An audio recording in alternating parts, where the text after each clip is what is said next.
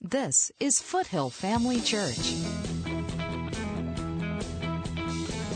with Mike Webb. Building strong, spirit-filled lives through God's Word. I'll invite you to turn your Bibles to John chapter 14.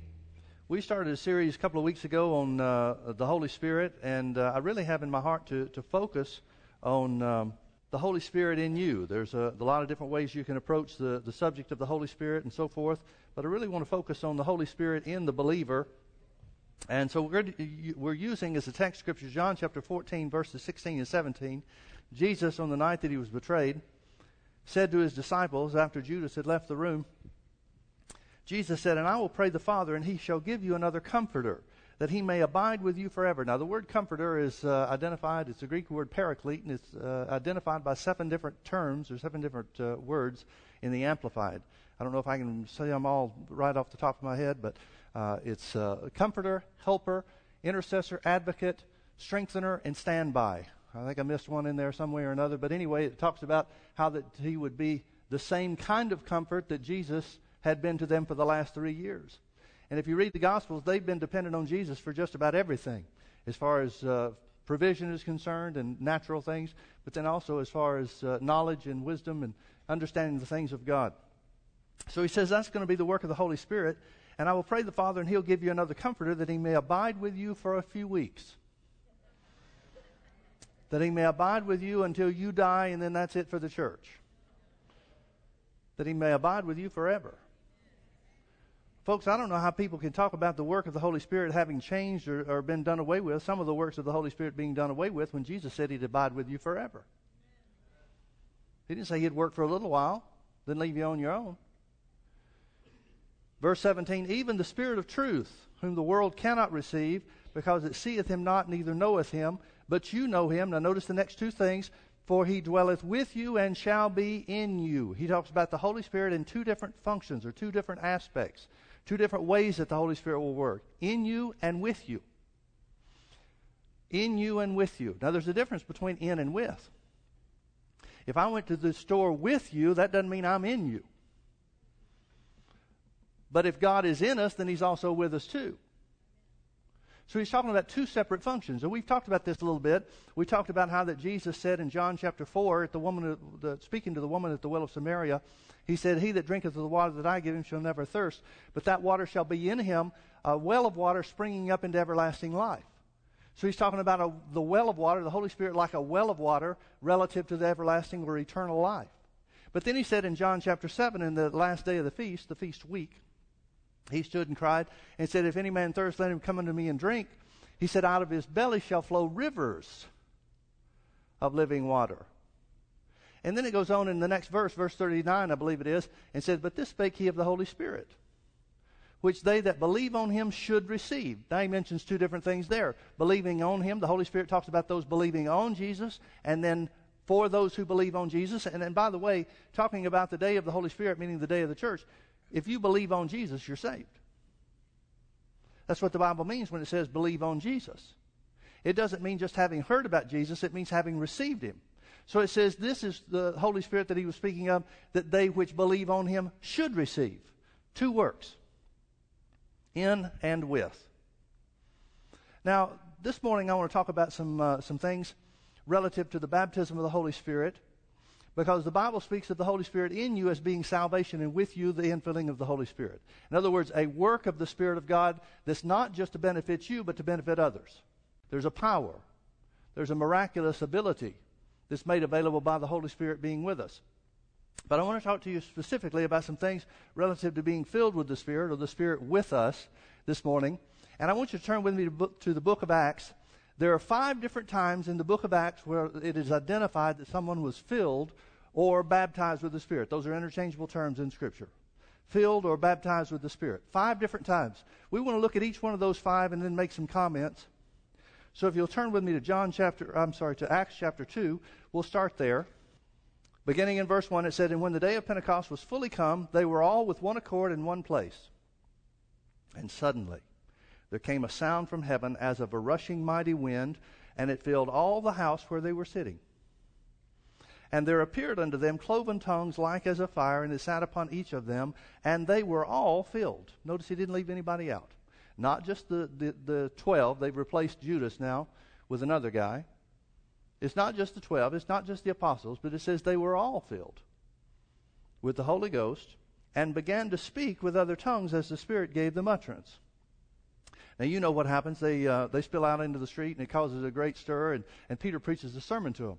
After he preaches the sermon about Jesus being crucified and so forth, the people cry out and say, well, what are we supposed to do? Notice in chapter 2 in verse 38, Peter answers and says to them, here's what you need to do. He says, repent and be baptized, every one of you, in the name of Jesus Christ for the remission of sins. And. Everybody say and. And means something in addition. When he says repent and be baptized in the name of Jesus Christ for the remission of sins, he's saying here's what you need to do. Number one, you need to get saved. Jesus said, he that believeth and is baptized shall be saved. Now, that's a lot of times we think of baptism as being water baptism. And very seldom does the Bible in the New Testament talk about baptism in terms of water. It's not talking about being immersed in water. It's not talking about being baptized in water. That's a good thing. That's a ritual and a rite of the church that's profitable. But being baptized in water is just an outward sign of something that's already happened inside. If you haven't already been born again by making Jesus the Lord of your life, then getting into water is not going to save you. If that did, then all you'd have to do is go swimming and everybody would be okay and they'd get to heaven. It's not the water that does anything. The water or the baptism ritual is just an outward sign of something that's already taken place on the inside. And if it hasn't taken place on the inside, the water is worthless.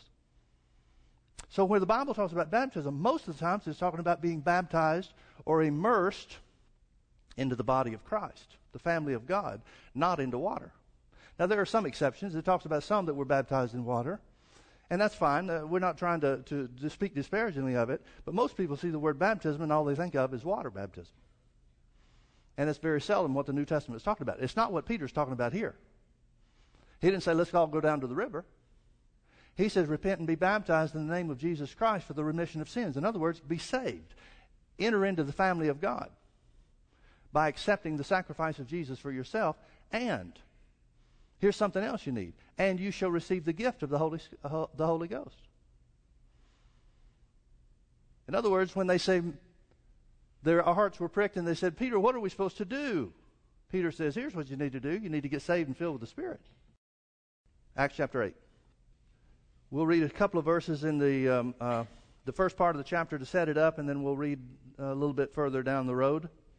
Verse 5, it says, then Philip went down to the city of Samaria and preached Christ unto them. Well, we know what that means, don't we? That means he preached Jesus, crucified and risen from the dead. In other words, he evangelized in the city of Samaria. And the people with one accord gave heed unto those things which Philip spake, hearing and seeing the miracles which he did. For unclean spirits came out with a loud voice, or crying with a loud voice, came out of many that were possessed with them, and many taken with palsies and that were lame were healed. Verse 8, and there was great joy in that city. Goes on to tell us about a guy named Simon. We'll see him in a minute, but skip with me over to verse 12. But when they believed Philip, preaching the things concerning the kingdom of God in the name of Jesus Christ. So he's preaching salvation then. Notice the two different ways the Holy Spirit refers to it here in this scripture, but it means the same thing. He's preaching Jesus crucified. He's preaching salvation, a salvation message. When they believed Philip, preaching the things concerning the kingdom of God and the name of Jesus Christ, they were baptized, both men and women. Now, what baptism is this talking about? Could it be water baptism? Well, it could be, but it's talking about they got saved. They believed, and so they received. They believed his preaching about Jesus going to the cross and being raised from the dead, and so they were baptized. In other words, they entered into the family of God. They made Jesus the Lord of their lives. They got saved. Verse 14. Now, when the apostles which were at Jerusalem heard that Samaria had received the word of God. Notice the different way the Holy Ghost speaks of it here in this verse. Being saved, being baptized in the name of Jesus, believing the preaching of Christ, believing the preaching concerning the things concerning the kingdom of God, and so forth, is the same as receiving the word of God. Peter said in 1 Peter chapter 1, verse 23, I think it says, being born again by the incorruptible seed of the word. You're born again by the word of God. So when you receive the word of God concerning Jesus, that's salvation. Now when the apostles which were at Jerusalem heard that Samaria had received the word of God, they sent unto them Peter and John, who, when they were come down, prayed for them that they might receive the Holy Ghost. Now, folks, let me ask you a question. Aren't you born again by the Holy Ghost? Yeah. You're born again by the Holy Ghost. It's the work of the Holy Ghost that makes you a new creature, that saves you. The remission of sins is salvation. When Jesus breathed on the disciples, or the apostles, in John chapter 20, after his resurrection, they're behind closed doors. They're afraid of the Jews. They're afraid they're going to be taken captive and punished and so forth, just like Jesus was. Jesus appears to him and says, receive the Holy Ghost. Whosoever sins you remit, they're remitted, and whosoever sins you retain, they're retained. He's talking about the work of the Holy Spirit in the remission of sins. You're born again by the Holy Ghost. Romans chapter 5, verse 5 says, the love of God is shed abroad in our hearts by the Holy Ghost when we're born again. That's that new creation work that takes place on the inside of us. So the Holy Ghost has come in them to bring salvation, but they haven't received what's called the gift of the Holy Spirit, or the Holy Spirit upon them. The Holy Spirit is not yet with them, only in them. Join Mike Webb and Foothill Family Church every Sunday night at 6 p.m. for our weekly Healing School. Healing School is for those who are in need of being healed from sickness in their body, as well as those who want to strengthen their faith in the area of healing. Now, whatever somebody, you or me or somebody else might think of why Jesus healed the sick, Matthew 8:17 tells us why he healed everybody that was sick.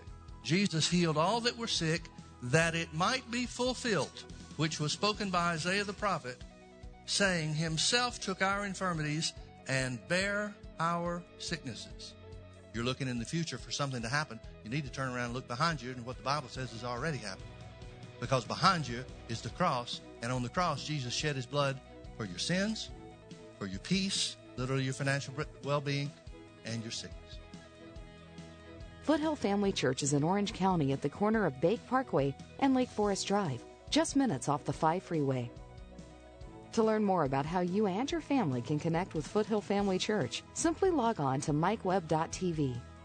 Foothill Family Church, building strong, Spirit-filled lives through God's Word. So the apostles send Peter and John, who, when they came down, prayed for them that they might receive the Holy Ghost. For as yet he was fallen upon none of them. Now it's talking about fallen, using the word or term fallen, like Jesus used the term with you. For as yet he was fallen upon on none of them, only they were baptized in the name of the Lord Jesus. What does that mean? Is that talking about water baptism? Well, it's possible, but specifically it's talking about salvation. They were baptized into the name of Jesus. When the Bible says we are in Christ, it means we're baptized into him. How were we baptized into him? That had nothing to do with water baptism. You can have two people sitting side by side in this room today. They may have been saved for 30 years apiece. One baptized in water and the other not baptized in water. Is one in and one not in? No. Because it's not the outward sign of water baptism. It's the decision that a person makes in their heart to accept Jesus' sacrifice. So it says, he was fallen upon none of them yet, only they were baptized in the name of the Lord Jesus. Then they laid their hands on them and they received the Holy Ghost. And when Simon saw that through the laying on of the apostles' hands the Holy Ghost was given, he offered them money, saying, give me also this power, that on whomsoever I lay hands he may receive the Holy Ghost. But Peter said unto him, thy money perish with thee, because thou hast thought that the gift of God may be purchased with money. Verse 21, thou hast neither part nor lot in this matter, for thy heart is not right in the sight of God. Now turn with me over to Acts chapter 9. Here's the third experience where somebody is filled with the Holy Spirit. Acts chapter 9 tells us about Saul on the road to Damascus. He's on the way to Damascus to persecute the church. He's received letters from the high priest and so forth in Jerusalem to put in jail and to persecute and to have beaten. Anybody that calls on the name of Jesus, anybody that claims that Jesus is raised from the dead and is the Messiah and so forth, and it tells us about how the light that shined round about him from heaven that was brighter than the noonday sun knocked him off of the animal. Jesus is talking to him. Jesus says in verse 4, as Saul fell to the earth because of the light, he heard a voice saying unto him, Saul, Saul, why persecutest thou me? And he says, who art thou, Lord? I love this verse of Scripture. Because Paul doesn't know who he's talking to. Saul, who becomes Paul, doesn't know yet who he's talking to, but he knows he's God. Who art thou, Lord? Don't know who you are, but clearly you're Lord. And the Lord said, I am Jesus whom thou persecutest. It is hard for thee to kick against the pricks. This was Paul's oh snap moment. Because he knows that Jesus is the very reason that he's got letters from the high priest to persecute Christians. He's just identified that Jesus is Lord. Whoever you are, you're Lord. Jesus said, it's me, I'm Jesus. Oh. And he, trembling and astonished, I guess. And he, trembling and astonished, said, now that he knows who Jesus is, Lord, what wilt thou have me to do? Now, folks, I would remind you that Paul is the one that writes to the Romans chapter 10, verses 9 and 10, and says that the two criteria, the two requirements to being born again or to being saved, to being baptized into the name of Jesus are very simply this: to believe that God has raised Jesus from the dead, number one. Number two, to confess Jesus is Lord. Paul has just done both of those things. He knows Jesus is alive because Jesus is talking to him. And he just talked to him and called him Lord. Lord, what wilt thou have me to do? And the Lord said unto him, arise and go into the city, and it shall be told thee what thou must do. Now it tells us about Ananias. How Ananias, the Lord appears to him and speaks to him and says, Ananias, I want you to go to a certain place because there's a guy named Saul who's been blinded by the glory of this light. Paul says later on, his own testimony is that he's blinded by the glory of the light, not because of sickness or disease, but because the light was so bright, it has kept him blind or without sight for the last 3 days. And the Lord says to Ananias, I want you to go lay hands on him that he might receive his sight. Ananias, not knowing what has happened, says, well, Lord, you sure we want to do that? These are my words, but it's accurate. Lord, you sure we want to do that? I've heard about this guy. He's here to persecute the church. We know that he's being sent here to persecute Christians. We know we're in danger from this very guy. Isn't blind exactly where we want him? And the Lord speaks to him and says, no, go your way, because he's a chosen vessel unto me. He says he'll have to carry my name before the Gentiles and before kings. Now, Ananias does what the Lord tells him to do. Verse 17, Ananias went his way and entered into the house, and putting his hands on him, said, Brother Saul. Now, you wouldn't call somebody brother unless they were born again. So Ananias has enough information to know that Saul has accepted Jesus as his Savior. So he says, Brother Saul, the Lord, even Jesus, that appeared unto thee in the way as thou camest, has sent me. So Jesus has filled him in, hadn't he? He told him what's happened. He sent me for two things. Number one, that thou mightest receive your sight, and secondly, and be filled with the Holy Ghost. And immediately there fell from his eyes as it had been scales, and he received sight forthwith, and arose and was baptized. Now, what does this baptized mean? It doesn't mean baptized in water. It doesn't mean baptized into the family of God, because he's already been called Brother Saul. He's already received Jesus. So what does this baptized mean? It means he was baptized or filled with the Holy Spirit. Turn with me over to Acts chapter 10. Here's the fourth of the 5 examples. Acts chapter 10 tells us about a certain man named Cornelius in the city of Caesarea, who's praying one day, and an angel appears to him and tells him to go send to Joppa for a certain man named Peter, who will come down and tell him what he ought to do. So he sends word, sends a messenger down to get Peter to the place where the angel told him to go. In the meantime, Peter has had a vision from the Lord. He doesn't understand what the vision is, but it's a vision where God is trying to get across to him that he's cleansed the Gentiles through the blood of Jesus just as much as he's cleansed the Jews. So Peter winds up going down there. Here's the story about the vision. And so Peter starts preaching to the crowd. He tells them about Jesus. It's that great verse in verse 38, how God anointed Jesus of Nazareth with the Holy Ghost and power, who went about doing good and healing all that were oppressed of the devil, for God was with him. Told him other things about Jesus' life and his ministry and his resurrection from the dead. Verse 44, while Peter yet spake these words about Jesus. While Peter yet spake these words, the Holy Ghost fell on all them which heard the word. And they of the circumcision, Peter didn't go by himself. He knew he was going to get in trouble for going to the Gentiles, so he took other Jewish believers with him, members of the respected members of the Jewish community. And they of the circumcision which believed were astonished, as many as came with Peter, because that on the Gentiles also was poured out the gift of the Holy Ghost. Notice how it's referred to, the gift of the Holy Ghost. Now, how do they know? For they heard them speak with tongues and magnify God. Then answered Peter, can any man forbid water that these should not be baptized? Now, clearly he's talking about water baptism now. Now that they've been saved, now that they've been filled with the Holy Ghost with the evidence of speaking in other tongues, why not baptize them? Why not baptize them in water? And so they do. Acts chapter 19 is the fifth example. Starting in verse 1, and it came to pass that while Apollos was at Corinth, Paul, having passed to the upper coast, came to Ephesus, and finding certain disciples, he said unto them, have you received the Holy Ghost since you believed? This indicates to me that Paul recognized there's something missing here. He finds people that are disciples. These are people that are interested in God, but there's something that's not right.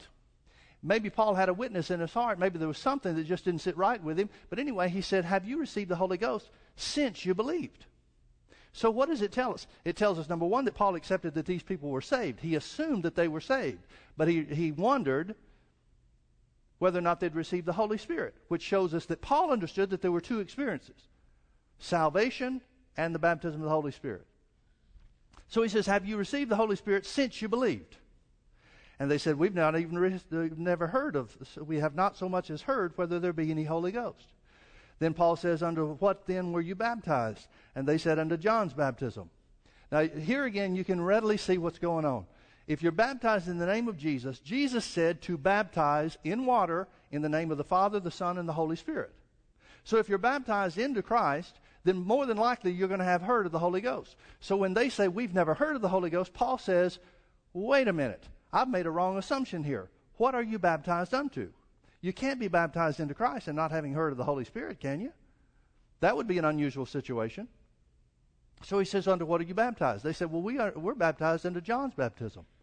He says, oh, okay, now I understand why it seemed like there was something missing. You folks aren't even saved. Your heart's in the right place, but you've never made Jesus the Lord of your life. Which tells us that interest in God doesn't save you. John told the right things. He said, there's one coming after me that I'm not worthy to tie his shoelaces. But that doesn't get you saved. Knowing that the Messiah is coming doesn't get you saved, which means the Jews are in a mess.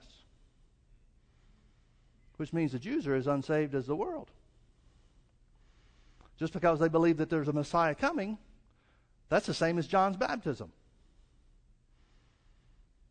So Paul says to them, then said Paul, verse 4, John verily baptized with the baptism of repentance, saying unto the people that they should believe on him which should come after him, that is, on Christ Jesus. When they heard this, so he's telling them about Jesus. He's telling them about Jesus coming to the earth, about his ministry, about his crucifixion, his resurrection, and so forth. When they heard this, they were baptized in the name of the Lord Jesus. Again, it's not talking water baptism. It's talking about being baptized in the family of God.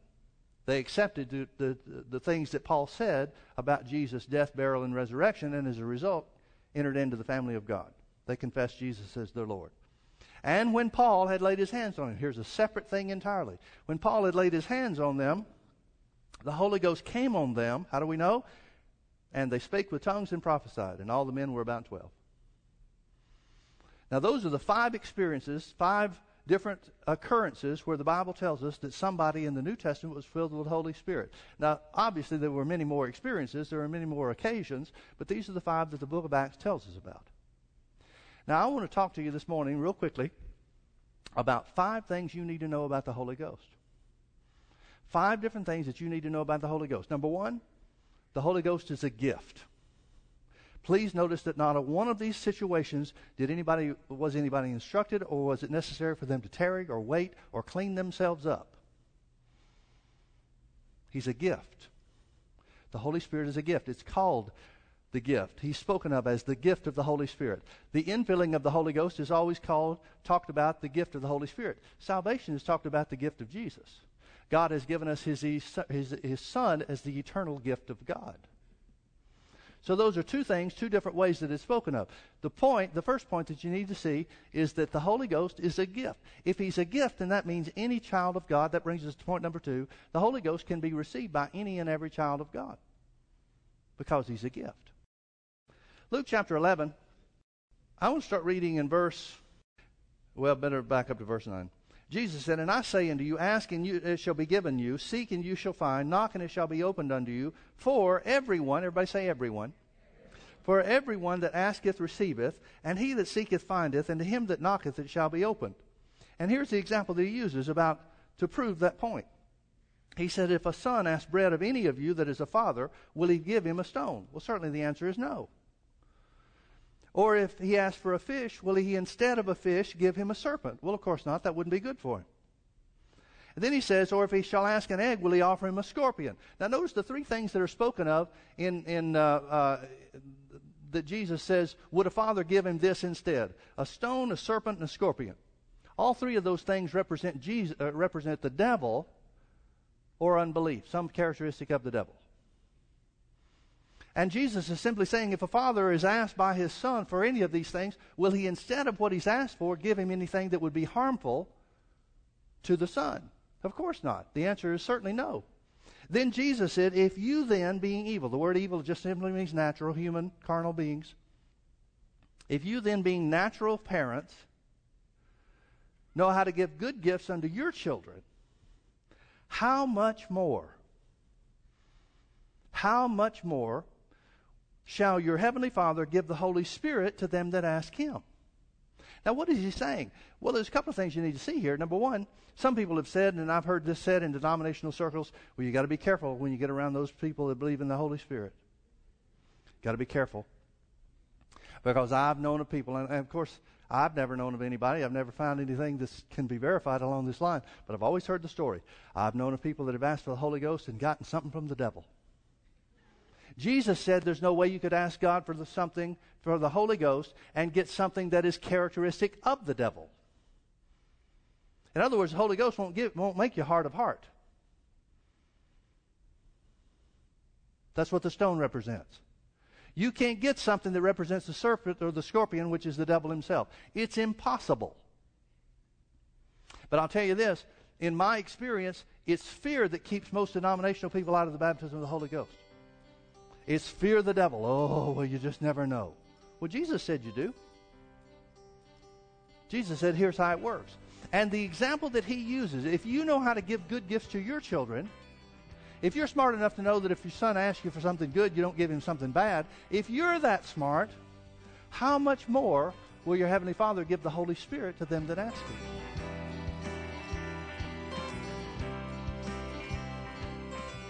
Jesus told his disciples that after he went away, that he'd send the Comforter, the Helper, to be with us forever. The Helper abides in you and me as children of God. Rely on him today. Thanks for watching. Come visit us at Foothill Family Church. This is Foothill Family Church with Mike Webb. Those 5 things will help you get somebody filled every time. Those 5 things will cause you to be filled. Those 5 things. Folks, it's not a hit and miss thing with God. It's an absolute every time. Join us Sundays at 9:30 a.m. and 6 p.m. or Wednesdays at 7 p.m. Visit us online at mikewebb.tv. Foothill Family Church, building strong, Spirit-filled lives through God's Word.